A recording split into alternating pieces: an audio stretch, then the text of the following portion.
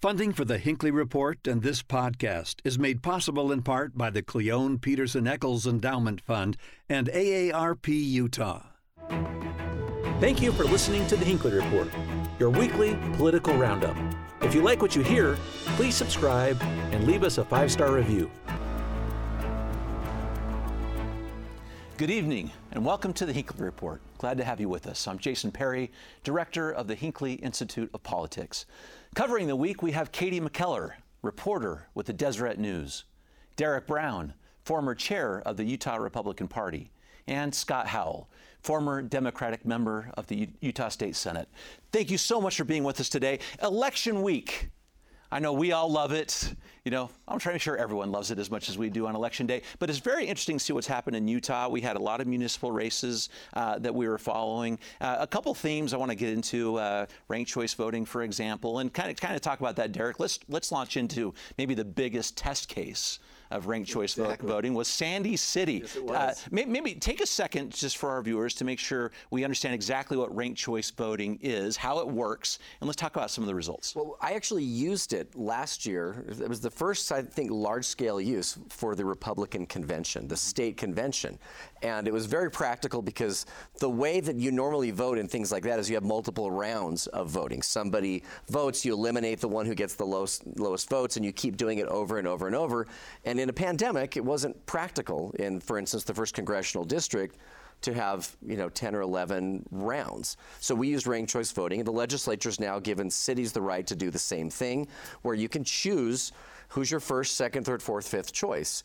And generally, who your fourth, fifth, or sixth choice is doesn't matter, except I think in cities like Sandy, it actually mattered. So this is a kind of a grand experiment here in Utah. Right. So that just for the sake of thoroughness, so that 8th place person, if that person, of course, is not going to advance, so you take that person's second choice, and those go and get added to the tally until you get to someone that has over 50%. And it's interesting, Scott, it was 8 rounds in Sandy that it took, and we're close to that winner there as well. But one of the arguments is that this tends to, on both sides of the aisle, this form of voting may tend to moderate the candidates that finally emerge as the victor. That's a good thing. That's what we want. We don't need the extreme left or right.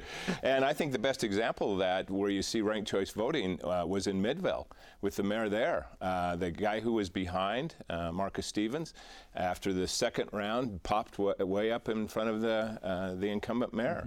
And I think it's here to stay. I think ranked choice voting makes a lot of sense, because if you can't get your first choice, you go for your second. And where else it was important, Salt Lake City Council race. Victoria, you saw her pop up high against her opponent, and Alejandro Payo, he got more votes than anybody on the second round. So it was amazing how that works. Do you think, are you representative of this? Is this really sort of a bipartisan approach now? Democrats are using it more, Republicans are as well. Is that generally the case? Are we going to see that going forward? I think so. It's going to be mixed. I think it'll be interesting to see kind of the postmortem from a lot of the candidates, because, I mean, one of the problems, I spoke with a number of candidates in Sandy, and a number of those mayoral candidates, one of the complaints they had was it's almost impossible to raise money. Because if you have 9 candidates, the question is who's going to win. And in Sandy, it seemed like it was completely up. And of the 9 candidates, 5 or 6 of them could have won. And so as a consequence, instead of having 2 candidates where the donations come into one or the other, it's really hard to raise money when it could be any. So that may be an issue that some of the candidates who don't win take into consideration next time. Katie, one of the interesting aspects of this is how this plays for incumbents.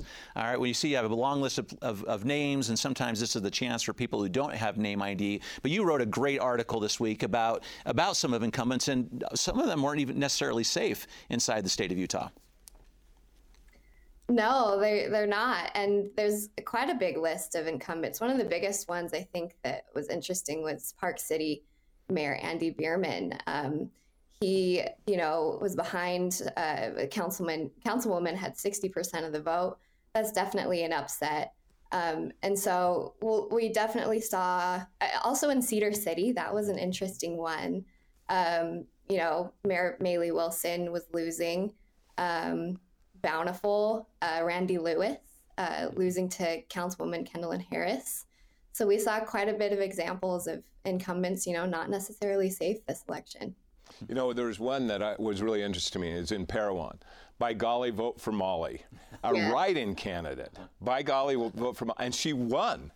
I mean, and she beat the incumbent down there. So for me, I think ranked choice is here to stay, and it just goes to show that even a write-in candidate who's willing to go out and do the work can win. Yeah.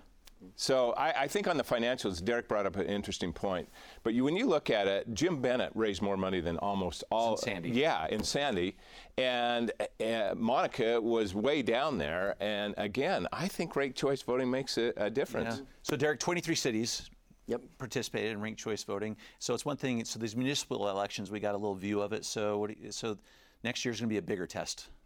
Well, and that's I think a lot of the problems that people might or complaints they might have about the municipals may not play into the partisan races. I mean, we saw ranked choice voting in the state of Virginia in the primary for the Republicans. And so the person who emerged from that ranked choice voting tended to be, I think, the candidate most likely to beat McKellar. So this is Glenn Youngkin, was a product of ranked choice voting in Virginia.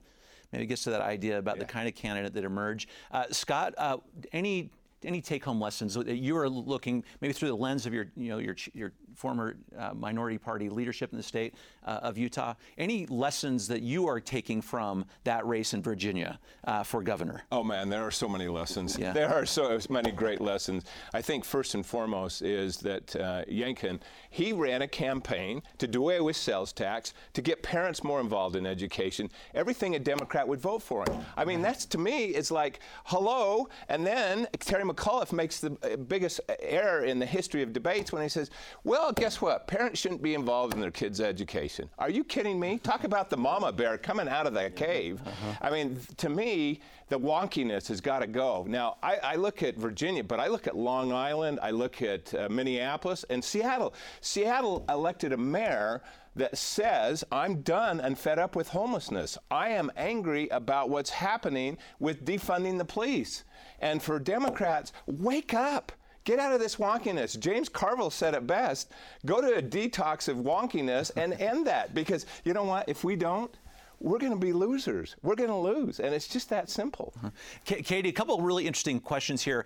You're interviewing lots of people around the state, and Scott just kind of got to some of those core issues. The education side in particular. Sure. I mean, Democrats own this one for a very long time. Yeah. And this seemed to be his key platform here. When you're talking to people around the state of Utah, do you think that is going to be an issue that goes into this next election that I'll just say Republicans in the state of Utah are going to try to really attach to their campaigns? Definitely. I mean, in education, everyone cares about it, especially here in Utah. And I think we kind of see that becoming more political. I think critical race theory is the more extreme example of that. But for sure, we're seeing education become more political. And it's definitely, I mean, it's about the kids, right? Anytime you can bring the kids in. So for sure, it's an issue that everyone seems to care about. Wow, Katie's hitting some of these tough ones. I mean, she's right on about this, right, Derek? So this is, this next election cycle, whether it's critical race theory, it's masks, it's kids in school. These are going to be coming up during this next election cycle, and it seemed to be one of the fundamental aspects of this campaign in Virginia. Exactly. And I think one of the other interesting things is looking sort of at the Biden agenda and how that played in as well. And I think to some degree, and I know Republicans are wanting to show that this is a referendum on that agenda, and they're anxious to do that, but I think there is some truth to that. And the other thing that Youngkin was able to do is there were competing voices within his own party. There was a group on the far right that really didn't appreciate him. It was sort of the more, Trump-leaning Republicans. And what he was able to do was to bring them all together and manage that victory, because if they had splintered, he would never have won. And so I think that's the other thing that he's done, is kind of set out a blueprint for how Republicans run with that sort of Trump cloud hanging over them. So, Derek, if you'll hit this one, and then Scott on that side too, because the Trump factor and the Biden factor. I mean, this is maybe you're going to tell our elected officials how to win next time, all right, from what you're doing right here. So how does the Republican, do they take some lessons from Virginia and say, this is how you run as a Republican? And I'm curious how the Democrats will take that also. Well, and I think one of the things, and this from my work in the state Republican Party, we have these differing factions. I had one person in the media who once said to me, Derek, I feel like there's about 6 political parties in the state of Utah, and you're the chair of 5 of them. And he was joking, but only half joking. And part of that is because you do have these different factions. So what you need to do, and particularly the Republicans, is to coalesce and to bring people together. I think that's what Youngkin was able to do, is he was able to reach out to those on the Trump side of things. And in Utah, I think the answer will be, how does the sort of Mitt Romney and Mike Lee voters come together? And I think any candidate who can bring both of them together has a recipe for victory next year. Will there be a big Trump factor in that analysis, or just like what you saw there? Probably. There probably will be. I mean, that's what it looks like at this point. Okay. I don't think it's going away. On the other side of the aisle. Derek's spot on what his analysis of that is. Look, I've known Terry McKellar for a long time. He was out bashing Youngkin and tying Trump into him all the time. Youngkin did never, ever say once, Biden. Look at McCullough. He's a Biden person. He didn't play that card. Youngkin was amazing. He ran in the shadows of Trump without ever letting that shadow even have a voice or anything. And for Democrats, big lesson here. I'm going to go back to this wonkiness. It goes back to that whole thing about you can't be this progressive to say, we're going to do this and this and this, and especially on education. You want a playbook to win. You go out there and you tell parents and you tell students that they're the most important thing, and we're going to work on funding education. And again, Youngkin says, I'm doing away with the sales tax on food. That's a Democratic issue. It's always been that one. And he gets elected. And you know what? He's an impressive guy. He's got ties with Romney. He raised $75,000 for him during the presidential campaign. He's smart, and I think he's going to be a moderate within the Republican Party. I think he's going to bring it back to the Republicans I love to deal with that weren't so extremists. And same with the Democrats. You cannot be out there putting this progressive social agenda and think that people like that. There's a narrow group of individuals within that Democratic Party that do it, but they have a loud voice, and it's going to be sad. Hey, Katie, you do such great political reporting, so you are asking these elected officials these very questions. What is your sense of how they answer that question? When they answer your questions, which are tough, I know, how are they trying to walk that line in those interviews? Walk the line of between keeping Trump. Yeah, the Trump aspect. Yes. You know, I think it's kind of tough, and I think everyone's still trying to find their way through how to navigate the next election season. I think it'll be really interesting. It might really depend on the candidate and how they identify, and so it'll be kind of up to them to see, is Trump someone that I identify with, that my constituents identify with and really continue to value? Or are they going to take a more moderate approach and try to keep him at arm's length? I think it's really going to depend on the candidate. Yeah, it will be very specific. So I'll tell you a no less controversial issue. I wanted to get to the state's response to President Biden's COVID vaccination requirements. So the rules came out this week, and the whole state of Utah is talking about how this is going to be implemented. Scott, if you'll take a second, talk about how that just went into play and a little bit about Utah's response so far. Well, the Biden administration found an old rule in OSHA where they were able to go in and say we can mandate through a public health initiative to make businesses over a certain amount of employees. It's 100 employees. 100, yes. Yeah, and make sure that they're vaccinated. The Utah response was Utah response. We're going to sue the Biden administration. I think Senator Lee's written 19 different memos to the president calling it barbarism. Barbarism, yes. Barbarism. You know, the whole discussion to me is so insane and so silly. Just go get jabbed, get the shot. And you know what? We'll end COVID. It'll be gone. Let's just all have a practical viewpoint of this. You know, people said, oh, you get the shot, Bill Gates is going to take over. I want Warren Buffett to take over so he'll tell me when to sell and buy. But I think it's a silly argument. I really do. 68% of the businesses in Utah, by the way, have 100 people plus. Out of that, it's estimated that more than half of them have already mandated shots. Well, Derek, that was the... Oh, go ahead. Well, no, and I take slightly a different approach. I mean, I think the issue is not just right now; it's looking down the road. I mean, what Biden's doing.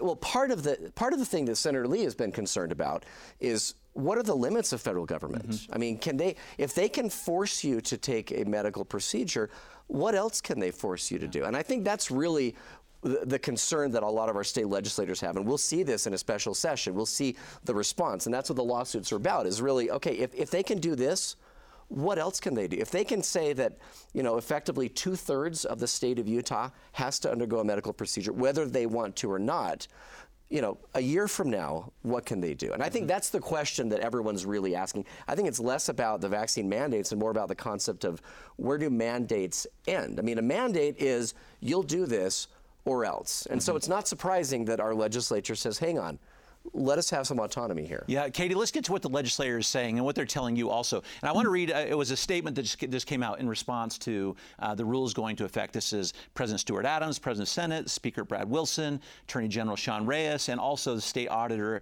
John Dougall, all together in this statement. And it does get to what Scott and Derek were just talking about, Katie.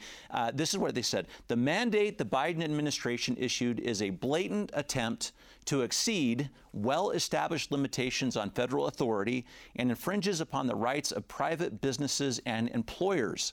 Biden continues to be tone deaf to the majority of Americans who oppose mandates. Tell us about this quote in the context of what they're discussing, which is the business reaction to the mandate for them. Yeah, I mean, so the next steps for the Utah legislature, I talked with Senate President Adams yesterday. And so while that lawsuit plays out, they want to clarify that there will be business exemptions or exemptions for employees. So like religious, medical, or personal exemptions. And Adams said he wants to see that exemption also for Utahns who've already caught COVID and recovered, like, quote unquote, natural immunity. And so I think we'll have to see.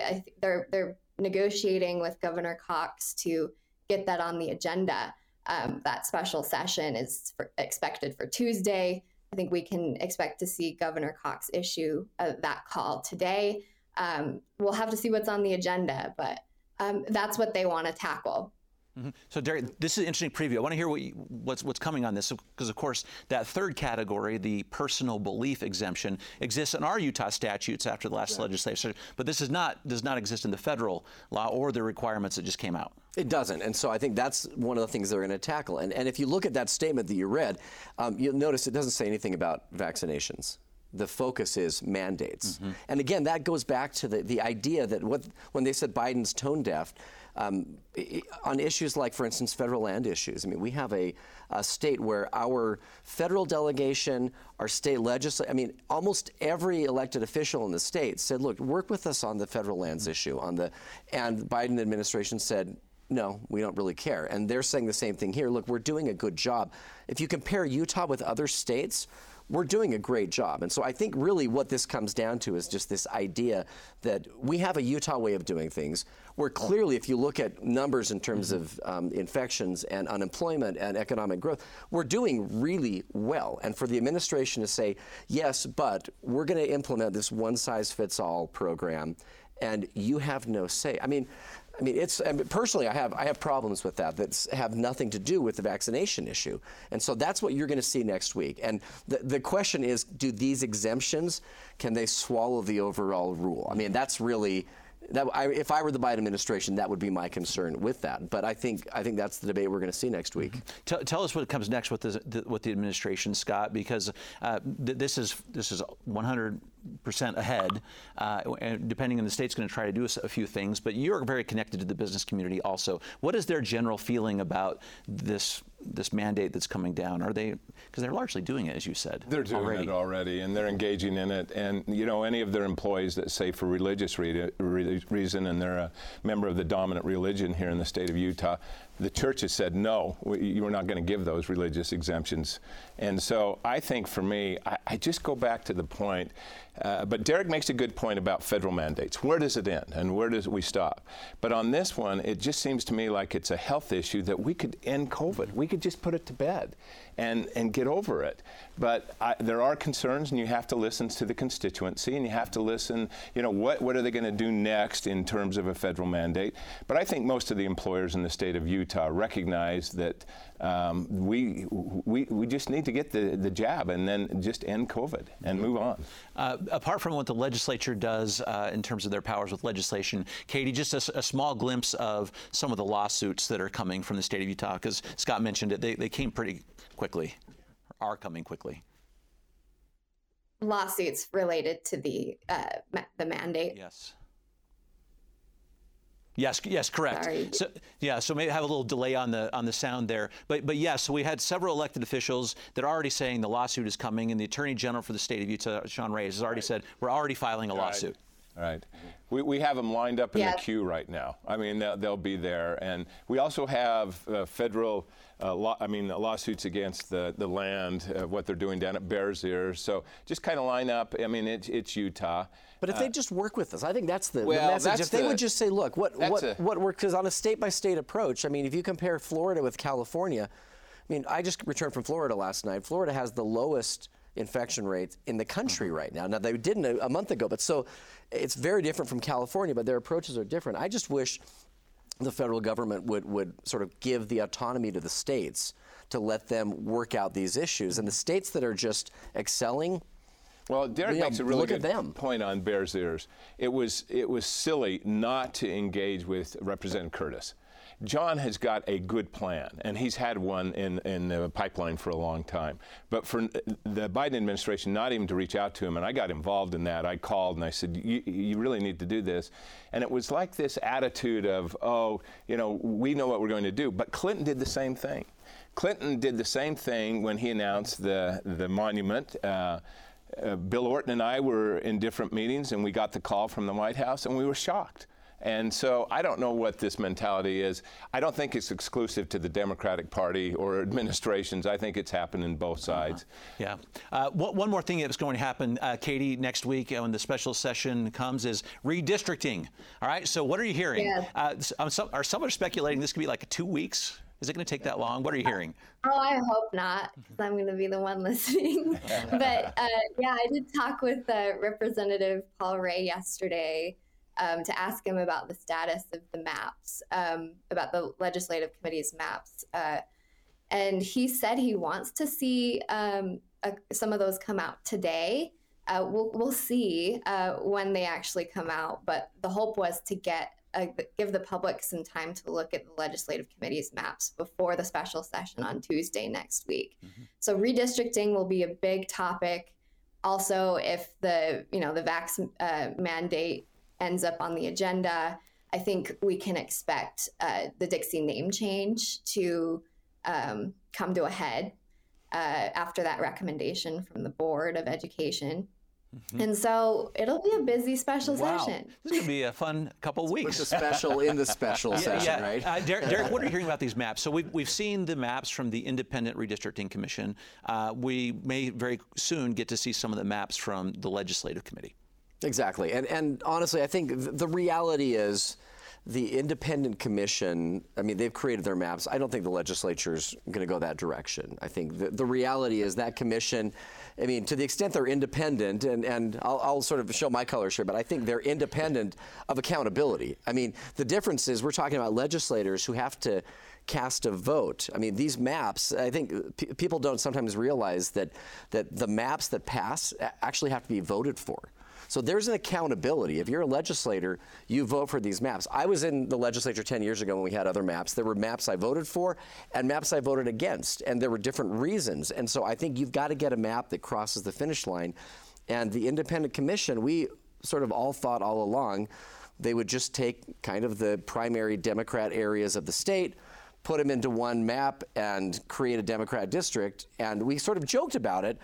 And that's exactly what they did. So don't expect to see the legislature take those maps and pass them, at least when it comes to the congressional maps. Mm-hmm.